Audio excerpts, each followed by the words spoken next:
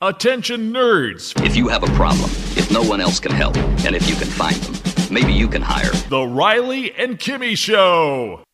The Riley and Kimmy Show. The Riley and Kimmy Show. Toys, movies, comics, and so much more. The Riley and Kimmy Show. And the more that you listen, the more that you'll know. The Riley and Kimmy Show. And welcome to the Riley and Kimmy Show, episode 622. And belting out that tune there, our jingle was Outdated Slang, and the vocals by Katie Roberts. And by the way, a couple of members of Outdated Slang will be in Mount Dora, Florida, coming up on this Saturday. That is September 19th. Riley and Kimmy Show will be there, and as I said, Outdated Slang will be there, give you a chance to meet them as well. Unofficially, they're not performing. They'll be at a table, Terry Moore's table, and he'll have some sports memorabilia, and Katie Roberts will be there too, I believe, with some craft projects that she'll have, and they'll have CDs as well available. Their brand new CD that is out.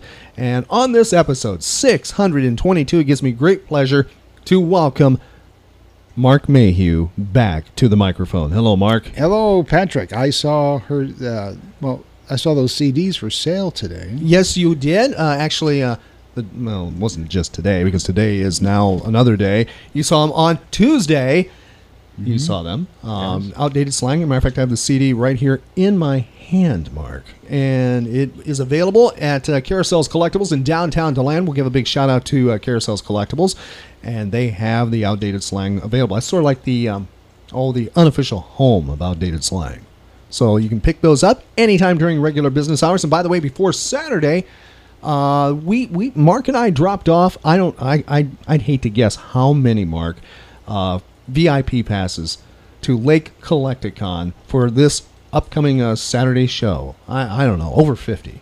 I would guess. I wish I could stay to be there. It sounds like it's going to be a great event. I know there are so many reasons to be at this great event. Just that includes. And what is one of those reasons? Oh, one of those reasons, my friend, is something we talked about on the previous episode, and that is the legend, the Hollywood legend, Johnny Duncan. That's right. Will be there. And by the way, when I spoke of Outdated Slang and Terry Moore's table, I believe, and I'm not, this isn't a 100% thing. I believe Terry is bringing along with him some of the biographies, the Hollywood legend, the Johnny Duncan story with him. He'll have those. And why those are great is, number one, they're already autographed by Richard Lester, the author, but you can get those autographed, all those books, by Johnny Duncan himself, the man who played Robin back in 1949 in the Batman movie serial. He will be on hand. Get a chance to get that. Now, this is, I don't want to say a rare appearance, but he's appeared in the region before. Oh, yes, he has. Matter of fact, if you will recall, Mark, before the previous episode, we sat down and watched the Johnny Duncan DVD. Now, I'm not certain. That was recorded, I think, a couple of years ago in downtown DeLand. His final performance and memories that he gave on stage about, being a Hollywood legend and working with, Humphrey Bogart. What else? Alan Ladd. Donald O'Connor. Oh, yeah, so many. Billy Barty. Yes. Yeah. Oh, that Billy Barty story that he tells. I hope he shares that at Lake Collect-A-Con. About Billy riding a horse, right? I don't want to spoil it. Don't want to spoil the man's story.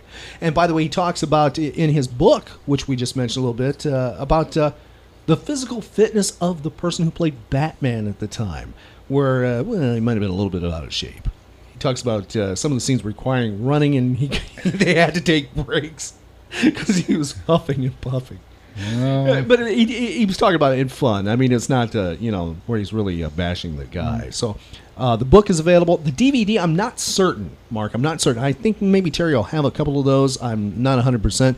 We have a DVD with us, and I have no idea if we're going to give that away or not, to be quite honest yet. Just have to stay with our website and social media to find out. But Outdated Slang, once again, will be there, and, that'll be a fun thing that you are going to miss. I wish I didn't, but... And time calls, duty calls. I know, and you're an important TV guy. You got to get back up to the Chicagoland area, but you'll miss people like Roland Mann, who is a comic book creator Worked as an editor for Marvel Comics, Malibu Comics for a period of time, and has a brand new project that is a steampunk graphic novel. And we will speak to Roland about that at the event. We have interviewed him in the past about that. Also, artist Sean Surface will be talking about his brand new comic book called Mandy that he's getting ready to actually make a debut with that. And we hopefully will have an opportunity to talk to him. And then an artist who I consider the Norman Rockwell of the comic book world and pop culture, and that is John Pinto will be there. These are just some of them. Just some of the artists and other entertainers that will be there. And you can find out more. The list goes on. And that will be right at our website at RileyandKimmy.com. By the way, one of the vendors, I will stress, is a good friend to the Riley and Kimmy Show. And that is Pop Culture Playground. Be sure to check out Tom Raup and all the collectibles he brings. I've never been burned. We've never been burned by Tom. He has such a wide range of things. Comic books that are great. All the way back to the Silver Age. He has my favorites, Treasury editions. And he will be there. And, let's see, a good friend of the Riley and Kimmy Show, Ron Baxley Jr. will be there. Ron will be there. He is an Oz author. And what's so cool about Ron is when you and I were out and about earlier, listening on Tuesday, we went to a record store called Groovy Records in downtown DeLand. And I love going to Groovy Records. Now, I'm not going to bash other record stores, but I will say this much. Mark and I have been to other vinyl places that specialize in vinyl in Florida. I'm not going to say where. And I was disappointed in some of those locations because they were grimy and dirty and dusty and actually smoke-filled. That's putting it lightly. Yeah, and that is. And it was like, I don't want to take this item that's in this store back to my house, or to the Bat Cave, or I don't even want to frame it, touch it, or, it's like, get me away. But Groovy Records, nice environment. And it's actually, I feel like I step back in time when I go in there in a good way. Very friendly environment. And, Groovy Records, cool place, right? And we spent some time there. And I spent a couple of bucks. And that's right. And one of the things I found when I was going through the soundtrack bins, I love looking for soundtracks, one, to play, but also to frame. And I found, I didn't know Miko, who they'd done the Star Wars theme, if you remember. It was a top 40 hit. Right. But they did the Wizard of Oz soundtrack, too, in their Moog synthesizer technology thing. And that's there, and also found some other Wizard of Oz soundtracks and stuff like that. So, and that made me instantly think of Lake Collect-A-Con and Ron Baxley Jr. That'd be so cool to pick that either one of those records up or any other Wizard of Oz material, and maybe have Ron sign it. It's possible. Ron will have some of his Wizard of Oz books and stuff available, and that will be at Lake Collect-A-Con. And once again, another shout out back to Groovy Records, just a really cool place, and they treated us very nice, and just really, really nice place. They have a great dog, by the way. Yeah, that dog's big. I mean, that dog is big. Mm-hmm. He's a big guy. But you and the dog got along quite well, and I was proud to see that. Yep, it was great. I enjoyed playing, and she did not want to stop playing when it was time to go. She just kept like, here, play some more. It's sort of like me. That's what I am. I'm going to be that when you say it's time for you to go back up north. I'm going to say more, play more, let's play more. You can't leave. No, you can't leave, my friend. You have to stay the whole time. Now, I said we would be watching some films or something like that before sitting down for episode 622, because before 621 we watched the Johnny Duncan story, and then we watched I can't even remember what Doctor Who. Yeah, that's right. We watched the Day of the Doctors. But you brought something down from up north. Mm-hmm. And it was 2 DVDs, and we sat down and after dinner and watched these 2 DVDs. And Mark, I don't know, what did I do to you? That's the first thing I have to say. What on earth did I offend you in some way with this trip down here? I mean, is this your way of getting even for something? I mean, I don't quite understand. I mean, both DVDs are the public education classroom films of like the 1940s, 50s, and 60s. Yeah, you had Cornet films, Encyclopedia Britannica, I don't know if I want to give it away, but even the Women's Christian Temperance Union. From Illinois. From Evanston, who had this... I'm not sure if I remember that at all or seeing that. I'm sure they showed it at different churches around. I think of all of the, episodes we saw, that was the strangest one. Yeah. With the living whiskey bottle. Yeah, Mr. Whiskey. Yeah, that was the name of the character, Mr. Whiskey, and a country boy out in the farmlands of Illinois decides to go to the big city, which is Chicago. And the cool part, though, is it was a time capsule trip for us because we got to see downtown Chicago and Navy Pier. What time period was that? 1955, 53? It had to be mid to late 50s. And you saw a little bit of the front building fronts of Chicago. At the time when that was being filmed, the Prudential Building was the tallest building in Chicago on the skyline. And now, if you look at the skyline from wherever you're at, say the planetarium or what have you, the Shed Aquarium, if you're on land, you look at the skyline now, you'd be hard-pressed to find out where the Prudential Building is. Still exists, but there are buildings around it that just dwarf it. So it is just amazing to see how the skyline has changed over the past 50, 60 years. So the Hancock Building wasn't even around yet. No, they didn't. That wasn't until early 70s, matter of fact. Really? Yeah. So it's really, the Hancock was really close to the tower, the Sears Tower time period then. The Sears Tower was what, 73, 4, right around in there? Yeah, maybe a little bit later. But yeah, at one time the Hancock was the tallest building in Chicago. And matter of fact, I have, when I was a senior in high school, we had a film class, and we had to produce a film for our grade. And I had some leftover 8mm film, so me and the other guy I was with, we drove to Chicago, and drove up to the Hancock Center and shot from the observation deck outside. And it's very interesting. One, the amount of traffic that's not there, and you see the shadow from where the sun is, where the Hancock shadow is going over the beach near Lake Michigan.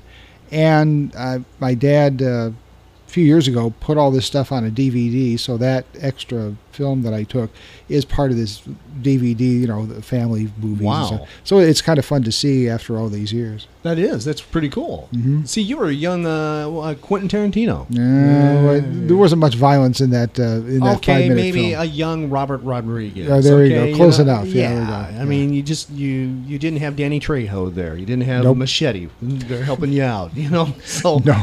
Wow. But yeah, that's pretty cool there. But, I tell you what, whatever your skill levels were, it was probably better than some of the filmmaking technique or usage or skills I saw with these gems, like Volume 1, Manners, Courtesy, and Etiquette. One of the things, was it Volume 1? Oh, no, Volume 2 was Hygiene, Dating, and Delinquency. Now, I love the hygiene one. The thing we took away from this, so you don't have to watch this at home, is shampooing. Now, Mark, what was the recommendation of shampooing on this? First of all, what year was this approximately from? Early mid-50s. Let's see if I can find it here. Hold on. Body care and grooming. We're wrong. 1946. Oh, okay. Aimed at the college crowd, this plea for good hygiene appeals to the older teenagers' growing up urge to find a mate. The film covers all the basics of personal hygiene in case the teen never receives such information at home. And basically, this was, although they talk about guys, but this was directed more towards women. I mean, especially, and was all pretty, some places sexist. I mean, these guys are ogling these girls, like, look how good they are. And, now, but they do talk about how you wash your hands, and they talk about washing your hair. Now, I wish we would have been able to have done this one. I wish we'd have watched it ahead of time, and then we could have went out and about and asked people this question, okay? Because I'd be curious what the answer would be of today, because I don't think anybody would even get close to that be their answer when it's on this film. Mark, I'll let you reveal. Here's the question again. You should shampoo your hair how often? And this was directed to women. And college students. But what you see is a woman washing her hair. Yes. And the voiceover announcer says you should do this every 2 weeks. At least every 2 weeks. Mm-hmm. I want to know what these people's hair looked like after the first week, unless they were in severe dry conditions. I just 2 weeks. That is in 1946. Yeah, 1800s or late 1800s. I would have said no, maybe. That would have been surprising. Of course, it makes sense because maybe you just take the bath every Saturday, and every other Saturday you wash your hair. Well, I wonder if this was pushed. It got pushed by the cosmetic industry at one time because there was a lot of the lotions and things they were going through. I maybe not, but I wonder. I think you talk about that, and again, this was one of those things when you're, years ago, I'm walking into a drugstore, and as I walk in, they had all the women's cosmetics things on the left, makeup, that kind of thing, and I'm thinking, what do I use? I use a razor, shampoo for my hair, sometimes aftershave or something like that. Right. Deodorant, maybe something for I say the powder for whatever feet or whatever, and I'm thinking, okay, it cost me whatever, a few bucks. And I look at what the women have to do, and it is expensive if you're a woman and you want to do what they expect you to do as far as makeup, foundation, lipstick, right, eyeliner, eyeshadow, and I'm thinking, if I can understand why they want equal pay, because they're going to lose out anyway, because it is so expensive to buy this stuff, and even the cheapest makeup is not cheap. I mean, it is expensive, and if you're a woman and you buy all these things, I mean, it costs you a pretty penny. I mean, it like I say, what I spend for what I think is proper hygiene for me and to look decent is pittance compared to what women have to do. Well, you just go down to the local car wash and you put some quarters in and tokens and just hose yourself off every 2 weeks and wash your hair with the car wash. Because if you notice in the video here on the DVD for what you need to do is it said you could use soap in your hair. And the thing now, this is 46. I'd heard some of that early on, but I remember by the time I got to middle school, it was called junior high when I was there, they asked you not to use soap because it was either too drying or it made your hair dull, right, or something like that. So you weren't supposed to use regular soap. Although I know people that did, but you weren't supposed to use it for washing your hair, right? Especially if your hair was longer. And think of all these in each of these episodes we're watching, which dates from just after World War II into the early 60s. Guy's hair, I mean, Brill cream, and other stuff that they some put of them in didn't there. really have to do much because they had that buzz cut going. Well, if you're a young little kid, these little kids, the kids had the, Yeah, I mean, I think probably the worst one though was the one about the Jupiter and Juno and done by Marshall Field. Yeah, and I was surprised it was from 1941, and it was bizarre. As it said, veteran Hollywood character actor Chuck Chandler plays Thornton Poindexter. What a name! A hapless everyman who learns that a little kindness goes a long way when a Roman god Jupiter allows him to relive. Basically a Groundhog's Day kind of thing. It is. Yeah. Maybe it influenced Bill Murray and Groundhog's Day. It was probably the worst on the whole lot. And you would think, again, Marshall Field. Yes. And I'm thinking, Marshall Field dealing especially in customer service for their products. Right. They're probably and it's probably aimed at the people that work there at Marshall Field. People may be rude to you, but be kind back and they'll get returned. And I think that was the basic line on this. But at the same time, it is done in such a horrible fashion. And you would think Marshall Field would have the resources to have something, not say more Hollywood-like, because it was shot in a decent style. Yes. It just the message was just convoluted, and it wasn't done very well. I mean, you think Marshall Field. Of course, that's probably why they're Macy's now. But hey. It's kind of the 1951 one called "Going Steady." Now, did you watch? When you were of the right age where this kind of material would be for, were you forced to watch that or anything close to that in school? Do you remember? The things I remember Wasn't there the driver's ed one that was where they showed like 401, 41? What there were two different states that I will, and some of those you can watch on YouTube now. In driver's ed, what they would do, at least when I was in driver's ed in the 70s, you basically, you did your driver's ed class. You did, you had your classroom stuff. You had your driver simulation. You had and the driver's practice outside in the cars. And the last meeting or two, they would show this 16 millimeter film, and I've seen different ones. One's from Ohio they did, and they'd update every once in a while. One's from California. And there's no way on God's green earth you would see this stuff today. They would not even let you do this. But they would show, they would have actors portraying, these real people and then getting involved in an accident. And then you see the real film of these accidents where people were in the cars, mangled, yes. Blood, even though it was black and white, some was in color. People just in horrible shape. People probably within a few minutes of passing on, they would show. And they would talk about, don't fall asleep, don't do this on the road, whatever, trying to scare you. It is... I don't know if it affected anybody per se. People got a little squeamish watching it, but otherwise, after a week, when you're 16 years old, you forget about it. But these films, there's no way that anybody, law enforcement, people who are involved in these accidents through probably HIPAA laws now, would let you put a camera basically almost in their face, trying to get themselves pulled out of a wreck.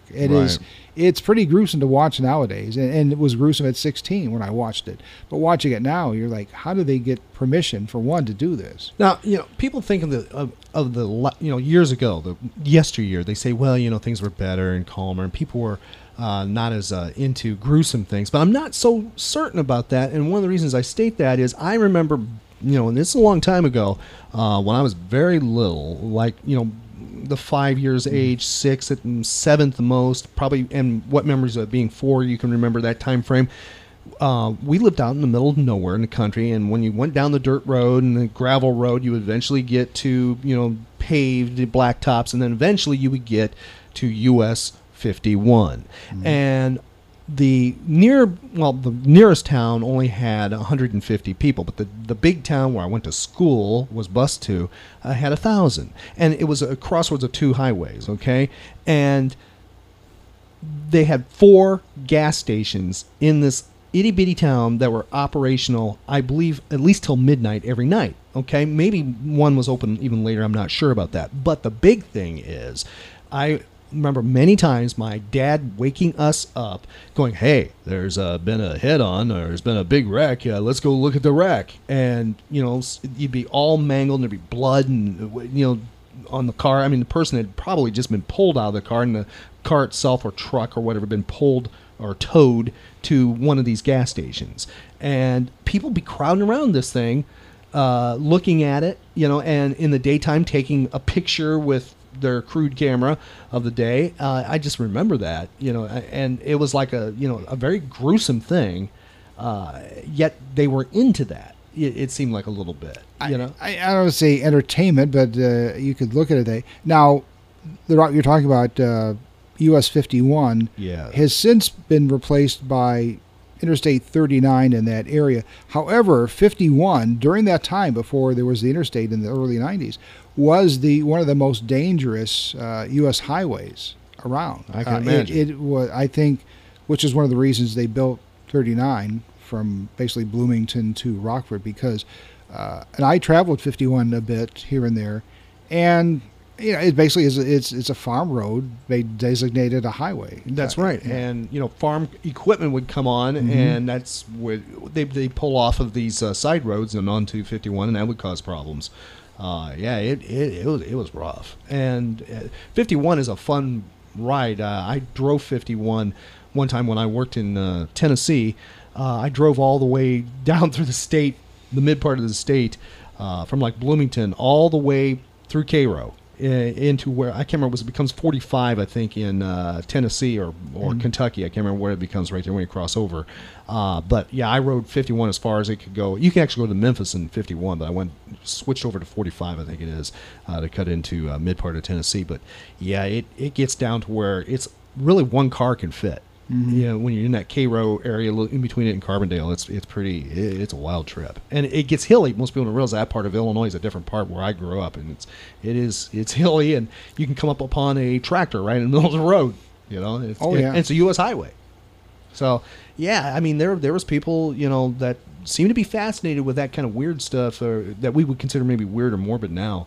I think back then, maybe that's why those movies, those things did exist too. They were, accepted. Right, and again, the purpose of it was to scare people into driving safe, because the scenarios, they had these different scenarios of what was going on before each accident.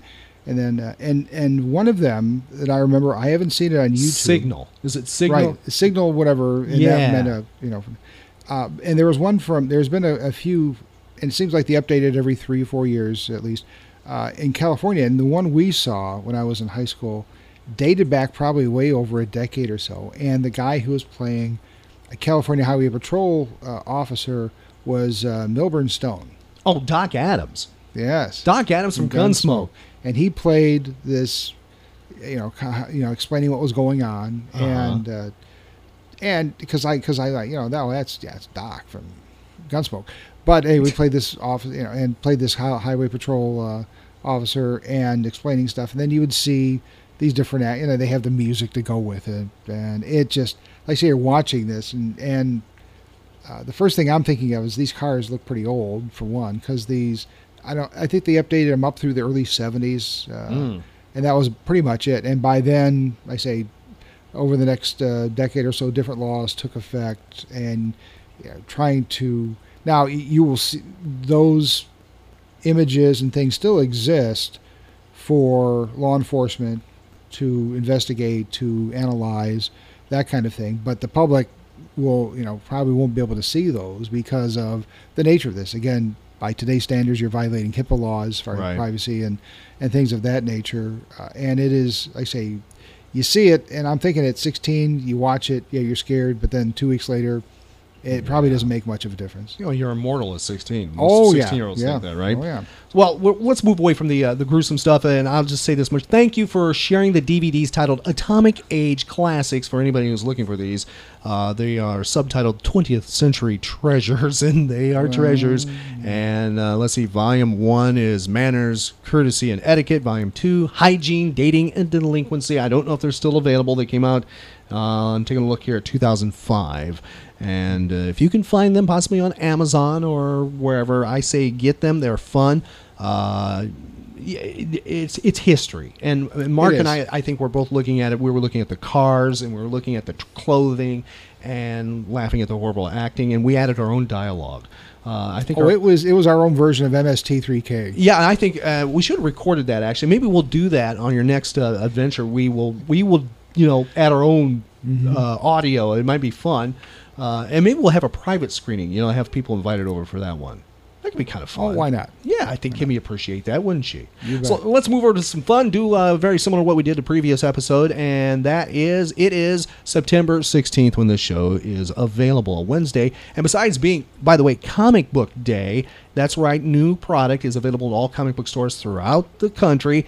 And if you don't know what is brand new, and I'm including merchandise like T-shirts and mugs and things like that, not just comic books, graphic novels, and trade paperbacks, we have a link to that right on our website at RileyandKimmy.com. Right now, moving to the Almanac, Mark, we're going to be bouncing around on years here, not to necessarily be one right after the other as in a series. Sure. So we make it not that easy for a smart person like you.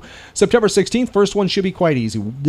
On this date, this TV show made its premiere. The TV show is Outer Limits. Tell me the network, tell me the year. Okay, it had to be, it was ABC. Very good. 1963. You got it, 1963, The Outer Limits. What's your favorite episode, just from the top of your mind, of The Outer Limits? The Architects of Fear. Whoa! And he even knows the title. How do you know that? How did you do that? You asked, I answered. Well, I mean, that's impressive. I mean, that's Robert Culp, right? Right, and it is probably when you watch it. Now, again, one of the things ABC said in order to, they couldn't do like an Outer Limits thing where they could just do a scenario and have these great actors. ABC demanded there be some kind of monster in this. Right. And a lot of times the monsters are kind of interesting, but they still had to have something that was a monster. But anyway, other than that, this is probably close enough where it could have been a movie. I mean, the dialogue was good. You had a great director directing this. Culp was excellent. Yes. The person that played his wife, she was there's this great dialogue between them. And also, one of the guy who does, one of the associate producers, also did. He was a great music arranger and writer and everything else, and he wrote this great score for this episode. And I think it's great stuff. Matter of fact, I recorded bits and pieces and put them on a memory stick, and I play in the car every so often because because the dialogue is just great with Culp. My other one. I think you're going to say the same one. Is it the thing that is the two, or at least one of the two that influenced the Terminator? Yeah, Soldier. Yes. And I've got that with Michael Ansara, who is the voice for other nerds who don't know this part. He was the voice of Mr. Freeze in the Batman animation and also the cartoons of video games of Batman, and he was 3 different Klingons, if I remember correctly, in Star Trek. That's right. And he also at one time at that period he was Barbara Eden's husband. That's correct. And he played this Jin in I Dream of Genie on a couple of episodes. Very right. Very good. So, and he was also in. He was in Daniel Boone. He played as a Native American. He played a wide range of individuals. He was also, the first time I remember seeing him was in the movie with Walter Pidgeon, Voyage to the Bottom of the Sea. Oh, yes. You're good.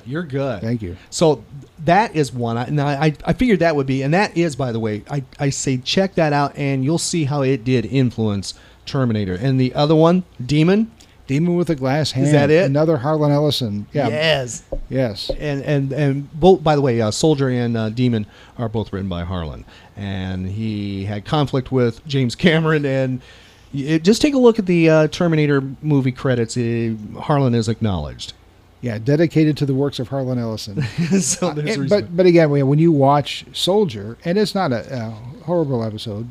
No, it's decent. I mean, there's a couple of older actors who probably could have done better, but I think one of them was hard of hearing or something like that. But other than that, it's pretty good. And when you see Terminator, I mean, the resemblances are, it's not coincidental. Yeah.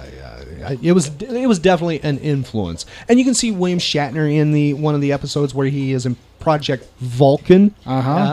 Which, I wonder if that's a coincidence or something. They asked him about that years ago, and he was just like, "Well, I just did the part. I don't remember much about it." Well, see, I know, and it might cause some people to have their feathers ruffled a little bit, but Gene Roddenberry did hang out at the set on the shooting of that show. I'm sure it had some influence because if you remember the episode with the Horta on Star Trek. Remember the Horta that burned through the tunnels and stuff like that? The Horta was actually a monster that was standing up on the Outer Limits.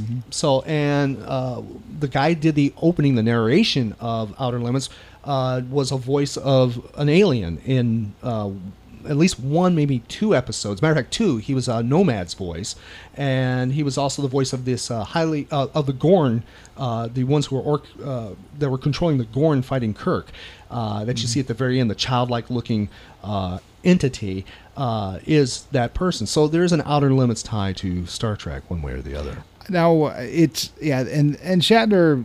He was in I think Twilight Zone episode. Well, yes. the infamous Twilight Zone. Well, he's episode. also one with the devil, where he's the Fortune. He's doing the Fortune, and So and Shatner's good. Don't get me wrong. I know that's going to surprise some people. I mean, don't judge him on the characterization type thing, but you can see him in some really unique performances, like in Thriller.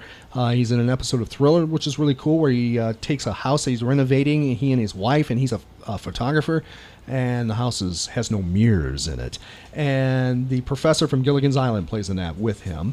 And then one of them is Naked City. He plays in 2 different episodes, and one of them really stands out in my mind. He plays a psycho that you think a very temperamental artist, and you don't know whether he is killed or not. And he was good. He pulls it off. Yeah. Another Shatner thing, and this just not many people. He played a soldier and aide in Judgment at Nuremberg. Yes, with Spencer Tracy. Right. Yes, and that's even before I think the material we're talking here is real close. But yeah, I mean, and I love seeing him in at least two episodes of Columbo. He did Columbo as well. And in Mission Impossible, he plays in 2 different episodes of Mission Impossible, actually. And one of them is really bizarre because he opens it up in Mission Impossible. It's the latter years of Mission Impossible, and he's playing a character who's like 75 or so, and or upper 60s, and they convince him that he is been transported back in time, and it's the 1920s, I think it is, and he's far younger. And, they reverse age him, supposedly. It's a cool thing, and he does play the old character quite well, both. So, and I'd have to take a look at his chronology, what he's written in the book in the past, but some of those scenes, or some of those shows we were talking about, he might have been, because after Star Trek, there was a period of time he was living in the back of his pickup truck. He was homeless. And he was acting, bit parts and stuff like that, or guest roles, and he was, living in the back of the pickup truck. I think and you ready for this? Yeah. He was doing birthday parties in the Captain Kirk suit. He ran ads, I don't know the exact words, I can't remember, but have Captain Kirk, beam aboard your birthday party, and he was doing appearances. That is true. The worst one I saw him was the killer bees. Invasion of the Spiders. No, that's it. Yeah, that was. I know it was some insect type thing. It was bad. It was bad. All right, let's move on. Okay, here we go. The Bob Newhart Show premiered on what network and in what year? CBS. Yes. I'm thinking 1973. 1972 is close enough. You did it. Jimi Hendrix made his final public appearance. He appeared with Eric Burdon and War at a club in London. What year? 1969. 1970. Okay.